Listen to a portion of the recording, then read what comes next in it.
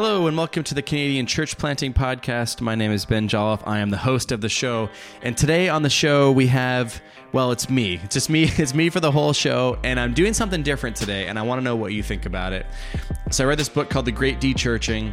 And I created a seminar for my church about it. I haven't even done the seminar yet. But I think it's really important for church planting, kind of for church in Canada right now, even though it's an American book. I'll say lots more about it. But essentially in this podcast, I give a summary of the book and then a bunch of thoughts on how it relates to church planting, why church planters should be thinking about this. And so if you don't have time to read the book, don't have time to think about it, this podcast may be a great summary. But obviously this is a bit of a different format. No interview, no back and forth with a guest. And so I do want to know what you think about it. If you like this, if you'd like to hear more like this, please let me know. If you hate it and be like, no, please bring back other people. I don't just want to hear you. That's fine too. So please send me an email, canadianchurchplanting@gmail.com with any thoughts. And we'll get on to the show here in a second. But before we do, this podcast is brought to you by the Grace Network. The Grace Network is a church planting network in Canada. You can find out more at gracenetwork.ca. But we help renew churches. We help revitalize churches. We help churches multiply. We help potential church planters get assessed and trained. We do lots of different things. And so we'd love to either have you on board, for you to donate, love for you if you're a potential church planter to let us know that you are interested. Anyways, you can find out more, get in touch with us at gracenetwork.ca. You can go there and contact us through that. But for now, on to the show.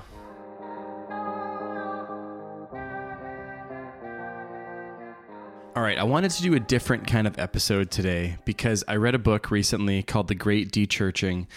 And I think it's really important. I think it's really important for the church at large, but I do think it has some really interesting implications and applications for church planting because I think when you plant a church, you often deal with people who are on their way into or on their way out of the church. And so that's a lot of new Christians, which the Great Dechurching doesn't exactly apply to, maybe in some ways, but also some people who they come to your church because they are tired or frustrated with the church as it is, and this is their one last shot. their one chance to say, am I going to stick around the church? And so I think the phenomenon, this Great Dechurching, has a lot to say. And so what I want to do today is I actually want to just give you a summary of the book. I built a seminar for our church because I wanted to teach it to them and think about it with them. And so I wanted to walk you through it via podcast and chat about it and chat about what we learned from this book and the implications for church planting. So the book, I'll put a link in the description. It's called The Great Dechurching. It's by Jim Davis, Michael Graham, Ryan P. Burge. And the first thing I want to say about it is all American research. And so as a Canadian listener, as a Canadian reader, there are points at which you're not going to get it, or it's not going to make sense, or I'm going to say this doesn't exactly fit our context. And so you'll see as we get into this, when he talks about these 5 different groups of people who are leaving, that there are definitely going to be some differences between Canadian and American stuff. I don't have Canadian data, but I will give you my Canadian opinion on each of these groups. And so again, it's very much anecdotal from where I sit in Ontario, in Ottawa, but I'll do my best. Okay, so the book kind of has like 3 major parts. There's sort of like a what is happening in general part. The whole middle section is who is leaving and why, and they kind of segment them into these groups, which I'll explain.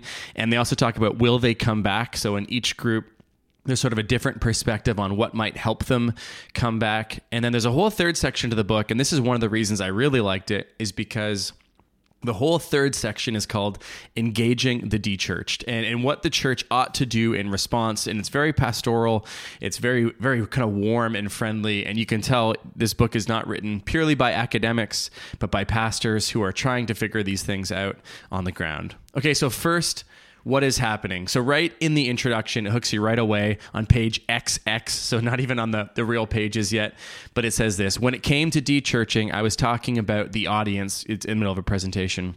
I was talking about this audience as friends, children, and grandchildren. And I think this is really important that when we think about those people who are leaving the church, we're not just talking about random people. Nearly always we're talking about friends, children, and grandchildren. And it's very personal. It's a very personal thing.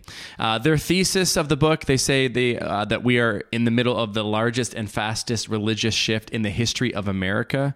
That's their thesis, and they kind of cite this stat. About 15% of American adults have effectively stopped going to church in the last 25 years. And it includes every theological tradition, every age group, every ethnicity, every political affiliation, every education level, every geographic location, every income bracket. All of them are experiencing dechurching. Every possible category of person is leaving the church. And they cite this crazy stat. I have it here somewhere. Oh, yeah. More people have left the church in the last 25 years in America than all the new people who became Christians from the First Great Awakening, the Second Great Awakening, and the Billy Graham Crusades combined. Now, that is partially, I think, in due to, population growth in the First Great Awakening, Second Great Awakening were quite a while ago. But it's still shocking. It's a tremendous amount of people who are walking away from the church. A couple more stats to throw at you in general. Between the 1970s and 1990s, the share of Americans with no religious affiliation had only risen 2 points. From that point on, the nuns, so no religious affiliation, the nuns would grow by a percentage or two every year for the following 3 decades. It's a massive shift. It's slow and steady, but it's like a tidal wave. They say this, anecdotally, we know of almost no parents over the age of 50 who don't have at least one adult child who is dechurched. So they kind of speak personally on this, that just it's a generational thing, partially. We'll get into that a little bit. And then one other thing they say, dechurching will hit smaller churches proportionally much harder, and we will likely see more consolidation of churches. Now, the reason they say that is just that if you have 70 people and you lose 20, in some ways it's much harder to be a church of 50 than if you're a church of 400 and lose 75 or lose 100 people. You can still be a church of 300. But because the average church size is already so small, they argue dechurching is going to hit smaller churches proportionally much harder. So they have a couple great stats in here. I'll link in the show notes. I built a slideshow, and you can see some of the charts in here. I really just took photographs of the book. You can see them in the book and much harder. But they have this great one: the religious affiliation of 18 to 35-year-olds. How Christian basically went in the late 70s from over 80% to now just sort of 55% or something. It's dropped about 30%, and there's almost the rise of nuns is almost equally the same. Like it kind of mirrors. Most of the Christians are not becoming other religions. Mostly it's converting to nuns. Very interesting chart. They have another one, again, just kind of really caught my eye. It's figure 1.2 in the book if you want to go look it up. What year did you last attend a congregation at least a few times? And if you look in like the 1950s and 1970s, it's just a few people or whatever. And then there's these massive spikes as you get into the 2000s, just basically showing there are greater and greater groups of people who are just simply not attending a congregation anymore. Okay, so that's like in general what's happening. So massive amounts of people are dechurching, and it's in some ways, it's leveling off a little bit, but they say just mostly because you're going to run out of people to dechurch, and at some point you'll be left with a faithful remnant of some kind. But that is that's kind of what's happening in general. But what you're probably more interested in, and what really caught my eye, is when we get to the who is leaving and why. And one of the things they say, and this is very important, they say not all dechurched people are the same. In fact, they vary quite widely. And I think as a pastor, at least as a church planter, it's easy to lump them all into similar categories and say, well, everyone who leaves church, they do because they're, I don't know, because they've gone liberal in their faith, or because they had a bad experience with a pastor, or because of this or because of that, or, there's lots of reasons we ascribe to it. But they do a great job. And the third author on this book, Ryan Burge, is actually a sociologist, and he actually kind of helps dissect the data to show not everyone is leaving for the same reasons. Okay, so I'll give you the groups now. Let me walk you through this. Group number 1 is what they called cultural Christians. It's by far the largest group. It's about half of all dechurched, in their study. And a couple things about them. Their attitude towards Jesus and the church tends to be pretty apathetic, not that excited, but have a bit of nostalgia. Maybe they miss the church of their youth. Doctrinally speaking, they're very weak. They use kind of the Nicene Creed as a way to evaluate people's sort of doctrinal, fidelity to historic Christianity. They do not show much evidence of being particularly Christian in belief. Like, they're more generically religious. For instance, in this cultural Christian group, only 1% believe Jesus is the Son of God, kind of a major tenet of Christianity. They tended to be most religious during their mid to late 20s. They tend to be politically center-left. They tend to be Caucasian, and they tend to have higher income and education levels. And so if you think about it feels a little bit like the traditional picture of American Christianity, maybe particularly in the South. Like this feels like what I perceive. A bunch of people who attend church for cultural reasons, but aren't, Christian in any sort of way or whatever. But anyways, they do this great study. If you want to look in the book, Figure 3.2, Reasons for Not Attending Church, the main reasons tend to be social and experiential. So the top reason cited was, my friends were not attending. The reason they left their church is because their friends were no longer attending. The second reason, tied for the top at 18% of respondents cited this, attending was simply inconvenient. Okay, and so there was a lot of things about just why they left, but they tend to be somewhat casually de-churched. That church just ceased to be a priority amid all the other things in life. They had a lot of stuff going on. Maybe their kids got into sports. A lot of different things happened, but they tend to be casually de-churched. They didn't leave because a pastor sinned against them. They didn't leave because of, the majority didn't leave for some of these more controversial reasons, even that their theology changed. They tended to leave simply because some sort of social or experiential reason. Now, on a much more hopeful note, they kind of have this section in each of these chapters about will they return. More than 50% of cultural Christians say they would return to an evangelical church, whereas only 3% say that they would never return. So basically, the authors argue, because these people tend to leave for social and experiential reasons, it's likely that the same sorts of reasons might cause them to return. So having friends at church, being invited to church, relational connectivity related to church, a lot of cultural Christians tend to indicate their openness to return. And maybe some of you listeners aren't even in an evangelical church. That's fine. They might even be more open to attending your church. But even if you are in a more conservative evangelicalish setting, these folks would try it out. And so with cultural Christians, if you know some of these folks that kind of fit this demographic, they need authentic friendship. They need sincere community. And when they return to your church, they need discipleship with serious substance, okay? The doctrinal responses of cultural Christians indicate a lack of really any kind of discipleship, but consistent and somewhat deep, somewhat biblical discipleship. And so that's what you're looking to provide, for lack of a better word, for cultural Christians. Now, a quick Canadian perspective on cultural Christians. I think this group is way, way smaller in Canada than 50%, because I think this shift, all the cultural Christians leaving mainly the evangelical church in Canada, I think this mostly happened half a generation ago. There is way, way less pressure to be a cultural Christian in Canada because, we're in the single digits of response or whatever. Mainly, if you find these people, they would tend to be older and Caucasian. Or the other group I've seen this in, and again, listeners, you can correct me on this, but some first-generation immigrants who come from mainly Christian countries, I think you see this in. So some Korean immigrants, maybe some certain African nations, you might see this, that they were Christians culturally, but they never had that deep or that robust of a faith, and they leave church for these cultural reasons. Okay, so that's group number one, cultural Christians. Group number two is what the authors call mainstream evangelicals. So a few things about this group. They have a very, very high orthodoxy score. They very much resemble on their theological beliefs an average churchgoer.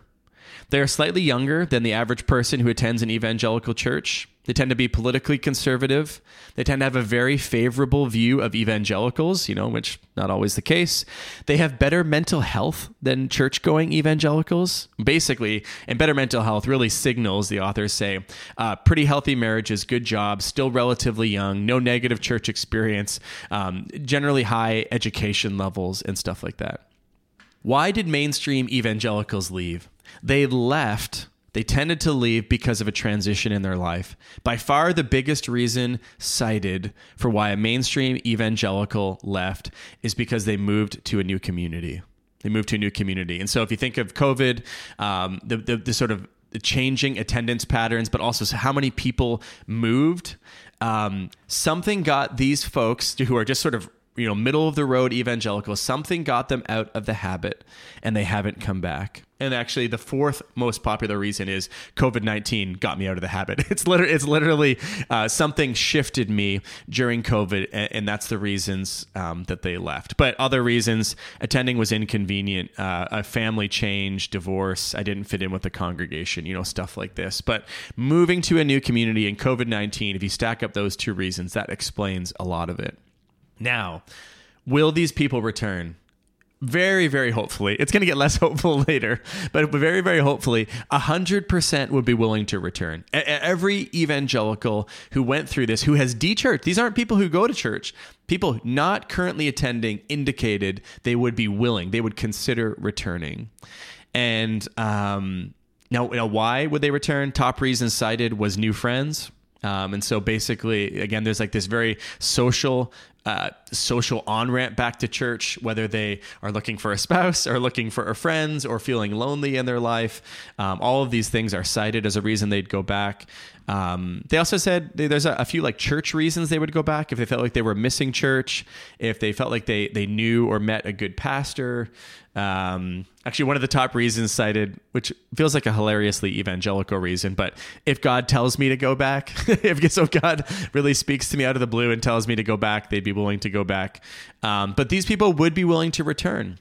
And so that leads me to like sort of a Canadian perspective. This is definitely a group in Canada. This has been a group in my own church that I've seen, without naming any names, citing anything, that COVID was a major factor. Even some of the folks that we've had from our church who've moved to other places, many of them have struggled to integrate with the new church. Sometimes it's just finding one that's very similar to the one you left, or maybe they're looking for one very different from the one they left. I'm not sure. But that COVID was a major factor. People moving was a major factor. And so definitely see this group in Canada. This is probably one of the larger groups that their orthodoxy doctrine hasn't changed, but some social moving reason kind of nudged them out. But the authors highlight, and I think this is true for us, the major worry here is that even though this group says, yep, I would think about going back, long-term absences from church probably lead to permanent changes. Not trying to argue anything in particular, but just that what we tend to do tends to become habit, and a long time away from church will probably lead to permanent changes. But that's mainstream evangelicals. Okay, so we've covered honestly the two most hopeful groups so far: the cultural Christians, the mainstream evangelicals. Next, we go to ex-evangelicals. And so you maybe have heard of this term used online if you're on social media, particularly on Twitter or X or whatever it's called.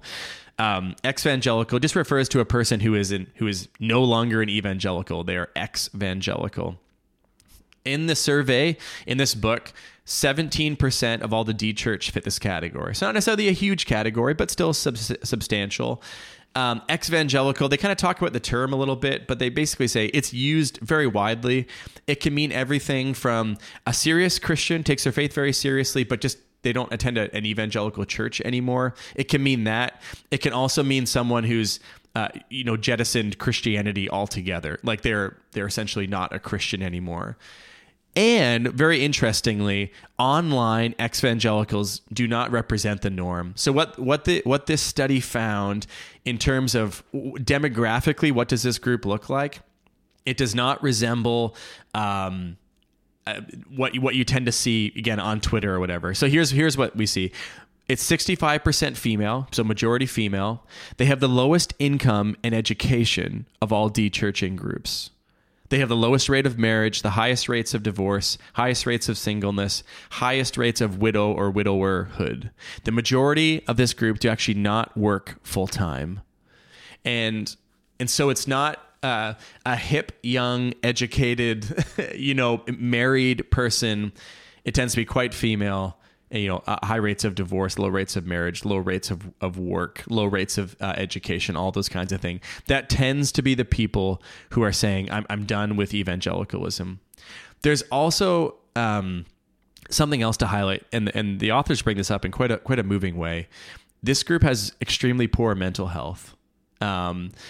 They ask this question: how would you score your well-being on suicidal ideation, like suicidal thoughts, with 0 being very negative and 100 being very positive?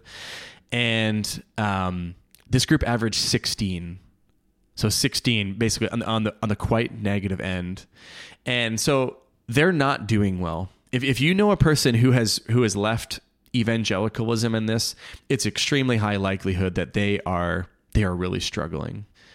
One other interesting sort of demographic thing is that they asked this question on the survey: where do you look to for life's answers? And you can kind of, God, church, education, like a bunch of different things. And this group by far had the highest score. They said they look to themselves for life's answers. And so they essentially, partially because of divorce and education and everything else work, they feel institutionally abandoned. They feel like they can't go to any of the normal things that give life meaning, that give answers to life. They can't go to any of these places, and so they can only sort of rely on and trust themselves. Now, why did they leave? Ex-evangelicals tend to de-church in their late 20s or 30s, or in the empty nest phase. It's very interesting. They tend to either de-church in the 20s or 30s, or the empty nest phase, which is getting a bit later, but think like late 50s and 60s. This is the only group to list lack of love and negative experiences in their top 6 reasons they left the church. So they basically said, I've had a negative experience with the church, and that tends to be one of the major reasons they left. I didn't experience much love with the congregation. Some of the other reasons are true. Maybe they moved to a new community. Maybe they didn't feel like they fit in, but they had a negative experience, and they experienced lack of love in the church. Very soberingly, I don't know if that's a word, they asked this question: will you ever return to a church? 0% indicate a willingness to return to evangelical churches.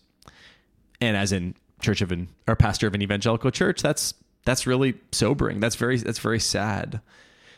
One of the hopeful things is that there are churches that are outside of evangelicalism, or at least that definitely kind of fit better in other streams, and perhaps these churches will be better at reaching these folks. But if you are an evangelical pastor, if you attend an evangelical church, what should you do with this? We have to listen, and we have to learn the hard lessons of why people became ex-evangelicals in the first place, that we probably had something to do with it. Our churches probably had something to do with it. And there are hard lessons to be learned here. Now, a bit of a Canadian perspective. In my very limited perspective, I think this is actually one of the most common reasons people have left. I suspect a much higher percentage of de-churchers in Canada fit this group, that they say, not only am I done with your church, I'm just done with church in general. I'm done with all evangelical churches.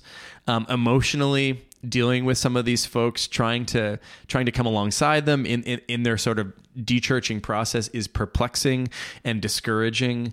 But it was under 20% in the study. I bet it's way higher in Canadian church settings. And it's very sad. This, reading this chapter is like, it's kind of tough. Okay. Group number 4 is basically BIPOC, what they call Black, Indigenous, and people of color. This group is 14% of all de-churchers. As you might guess, it's 100% non-Caucasian. Interestingly, they tend to be very highly educated, affluent. They have attended an evangelical church in the past. This group skews highly male, 68%. They have the highest education, highest income, nearly all married and identify as or are heterosexual. And so this group is not exactly what you think. They're ideologically and culturally complex, because essentially this group, they identify as a minority, Black, Indigenous, people of color, but they want to succeed in the wider culture, which tends to be somewhat Caucasian. But they don't fully identify with either. They don't fit into right, left politically. They're kind of stuck between worlds a little bit. And the main reason that this group left an evangelical church is because they struggled to fit in or belong. And if you just think about the two worlds that these folks are inhabiting, the way that they're trying to sort of straddle, different identities, different things that mean a lot to them, they that's the reason they struggle to fit in and belong to the church. Another really interesting thing is that parents play a more negative role for this group than any other. So the reasons they left church had a lot to do with their parents. And again, if you imagine sort of cultural divides, particularly with immigrants, kind of wrestling with who they are and what their parents are, and that they're not, they don't fit exactly right, but they sort of struggle to fit in, tend to be one of the main thing. Will they return? 65%, so pretty healthy number, indicate a willingness to return. Only 5% say I'm never going back. By far, again, by substantial margin, friends are the largest. And so they would go to an evangelical church where they could make new friends or they have new friends attending. Yeah, like essentially the top two reasons are new friends and they've moved and they want to make new friends. And the third reason is they're lonely and they want to make new friends. And so you can just see that friends, or some relationship to friendship is the major reasons.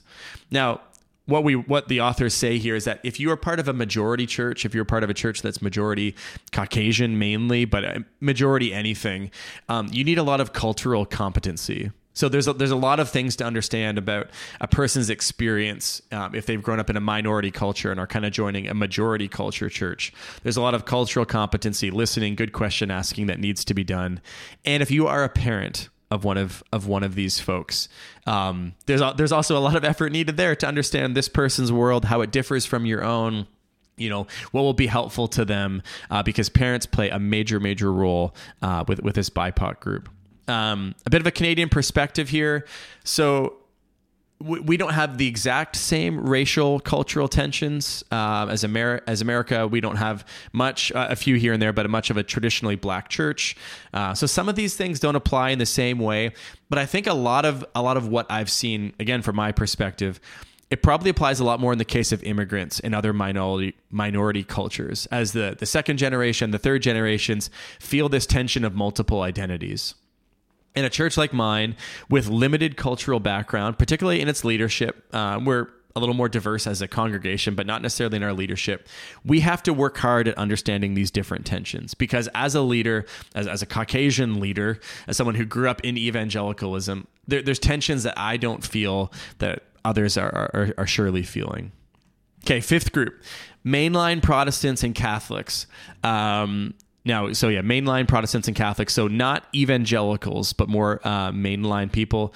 According to the study, this is the largest group in the Northeast USA. So if you're like me and in Ontario, this is going to bleed over into our context too. It's the largest group in the Northeast. They have the lowest view of the Bible of any group. They have very correspondingly low beliefs in historic Christian doctrine.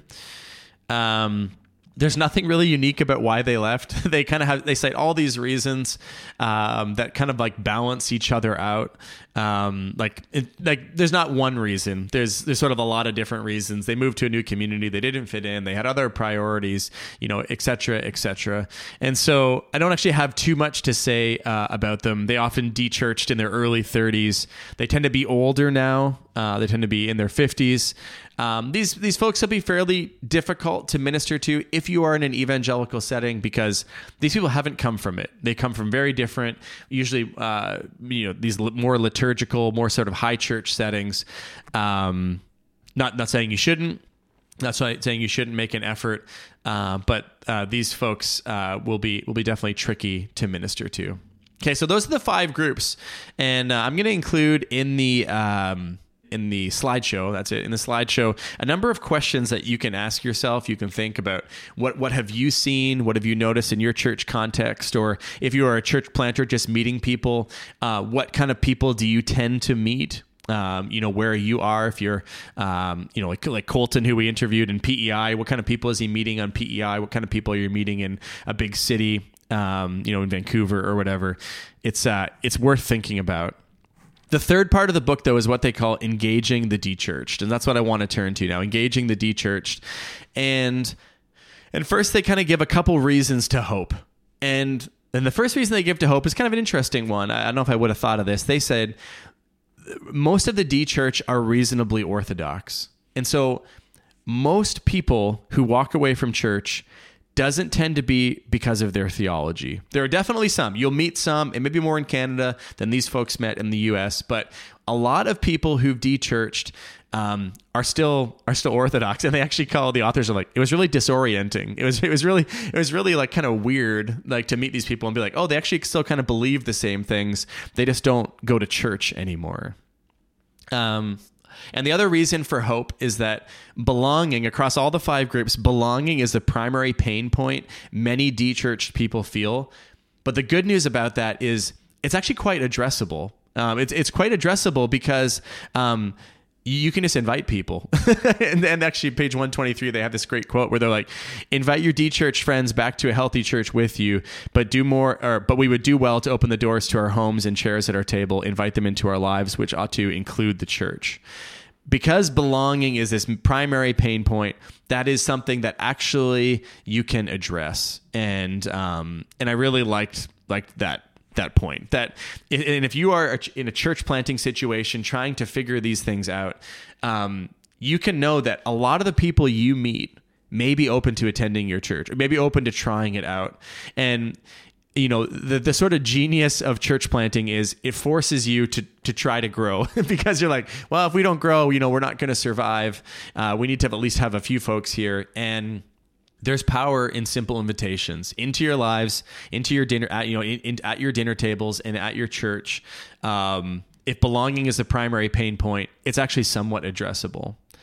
They offer a step you can take for if you have people in your church who are de-churching, who are kind of going through a crisis, a struggle of faith. And what they recommend is what they call a quiet, calm curiosity. A quiet, calm curiosity. And so just avoiding defensiveness. Often when people begin to talk about the problems they are having, you might feel this desire to defend God or the church, to justify past decisions, to excuse past behaviors, to say, oh, not all churches, not all Christians are like that.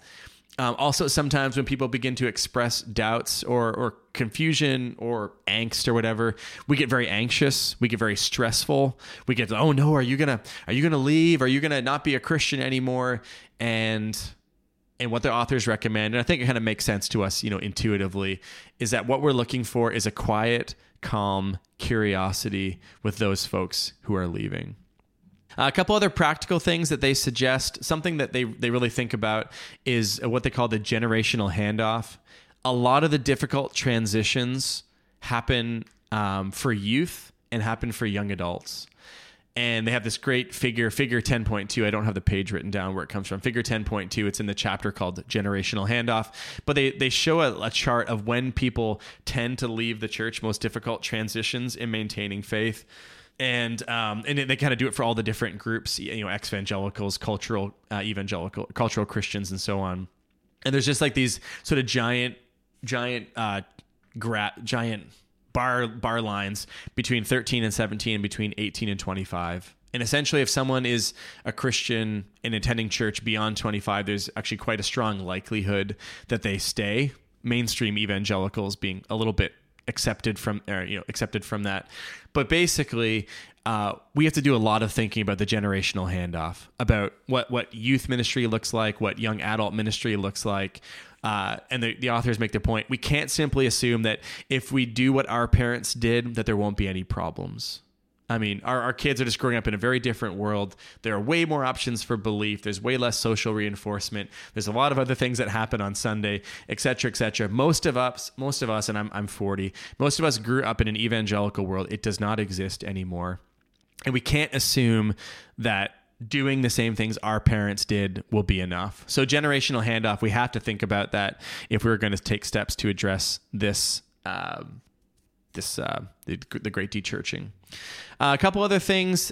He has this. There's this chapter about confessional versus missional churches, and they have this funny thing that they talk about: Solid Rock Confessional Church versus Grace Missional Church, and they basically talk about how you're always trying to do both. You can't do both perfectly, but most churches tend to embrace one of these things at the expense of the other, and according to the sociological work they've done, that leads to people leaving. So if you're only confessional, if if you're very much, we are a faithful church, we are standing on the Bible, the culture's out to get us, we are defending our territory against them. If you have that approach, or if you're missional and it's all about loving your neighbors, basically this chapter is really great because they're like, if you lean more confessionally, here are some questions to ask yourself. And they don't really critique it because there's something beautiful about a confessional church that takes the Bible and God and theology very seriously. But they talk about, does your content intersect your context? Does what you are saying matter to anyone where you live? Are you listening as much as you are speaking? Confessional churches tend to talk a lot and not listen a lot. And then missional churches, if you've kind of found yourself more on that end, are you letting go of important doctrines to accommodate changing culture? Are you deprioritizing, teaching and discipleship? There's a number of questions that missional churches ought to ask themselves. Again, these are in the slides, and you can go and read that. And whichever kind of end of the spectrum you land on, there's some helpful questions to ask yourself. There's also a great section called Messages for the Dechurched. If you have a dechurched person in your life, that's a great little chapter to hand them. I'm not going to cover it here because it's not kind of in the scope of what I want to say. But at the very end, they kind of have like a lessons for the church, 5 exhortations for church leaders. And I'll kind of share these as we finish up. So the first one is, don't be surprised when people fall away. They go through the parable of the good seed and the weeds, that kind of grow up together, the parable of Jesus. But just basically don't be surprised. It's going to happen. If it hasn't happened yet, if you're a tiny church plant and everything's great so far, it's really only a matter of time. The second exhortation is extreme responses to those who are dechurching are not helpful or productive. So either becoming super controlling or not caring at all, or just becoming very stressed and anxious, or treating it as nothing. Extreme responses to dechurching are not helpful or productive. Third exhortation, patience needs to be cultivated. Most of the dechurching process and those who return, that tends to take a lot of time. Trying to rush the process isn't going to be helpful. Fourth exhortation, they say, shepherd your flock. You should know them, pursue them, embrace kind of who and what they are. Don't wish for a different church. Just these are the people God has given you if you're a pastor, and you just shepherd them. And the fifth exhortation is to equip the saints. Essentially, don't abandon robust discipleship. You got to go hard with who you have, do the best you can, and that's what they kind of recommend at the end. I hope this was really helpful. This, again, like I said at the beginning, this phenomenon I think has really affected the Canadian church. I think we ought to take it seriously, and I hope this little book summary, if you don't have time to read it, this will be good. We'll include links to the slideshow. I have some discussion questions that I have for my church. I'm going to do this seminar at my church, and we're going to kind of talk about. And so if you want to take these to people in your context, or text a pastor friend, if you're a pastor. Let me know if you like this format too. You can send an email to canadianchurchplanting@gmail.com. I'd love to know if you appreciate this. I have a couple other books I really like that I've considered doing something like this for, but haven't pulled the trigger yet. This is my first attempt, my first foray at it.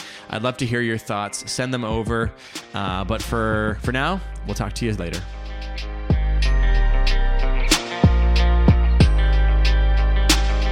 Thanks for listening to the show. If you'd like to get in touch with me, you can email me at canadianchurchplanting@gmail.com, canadianchurchplanting@gmail.com. We will talk to you soon.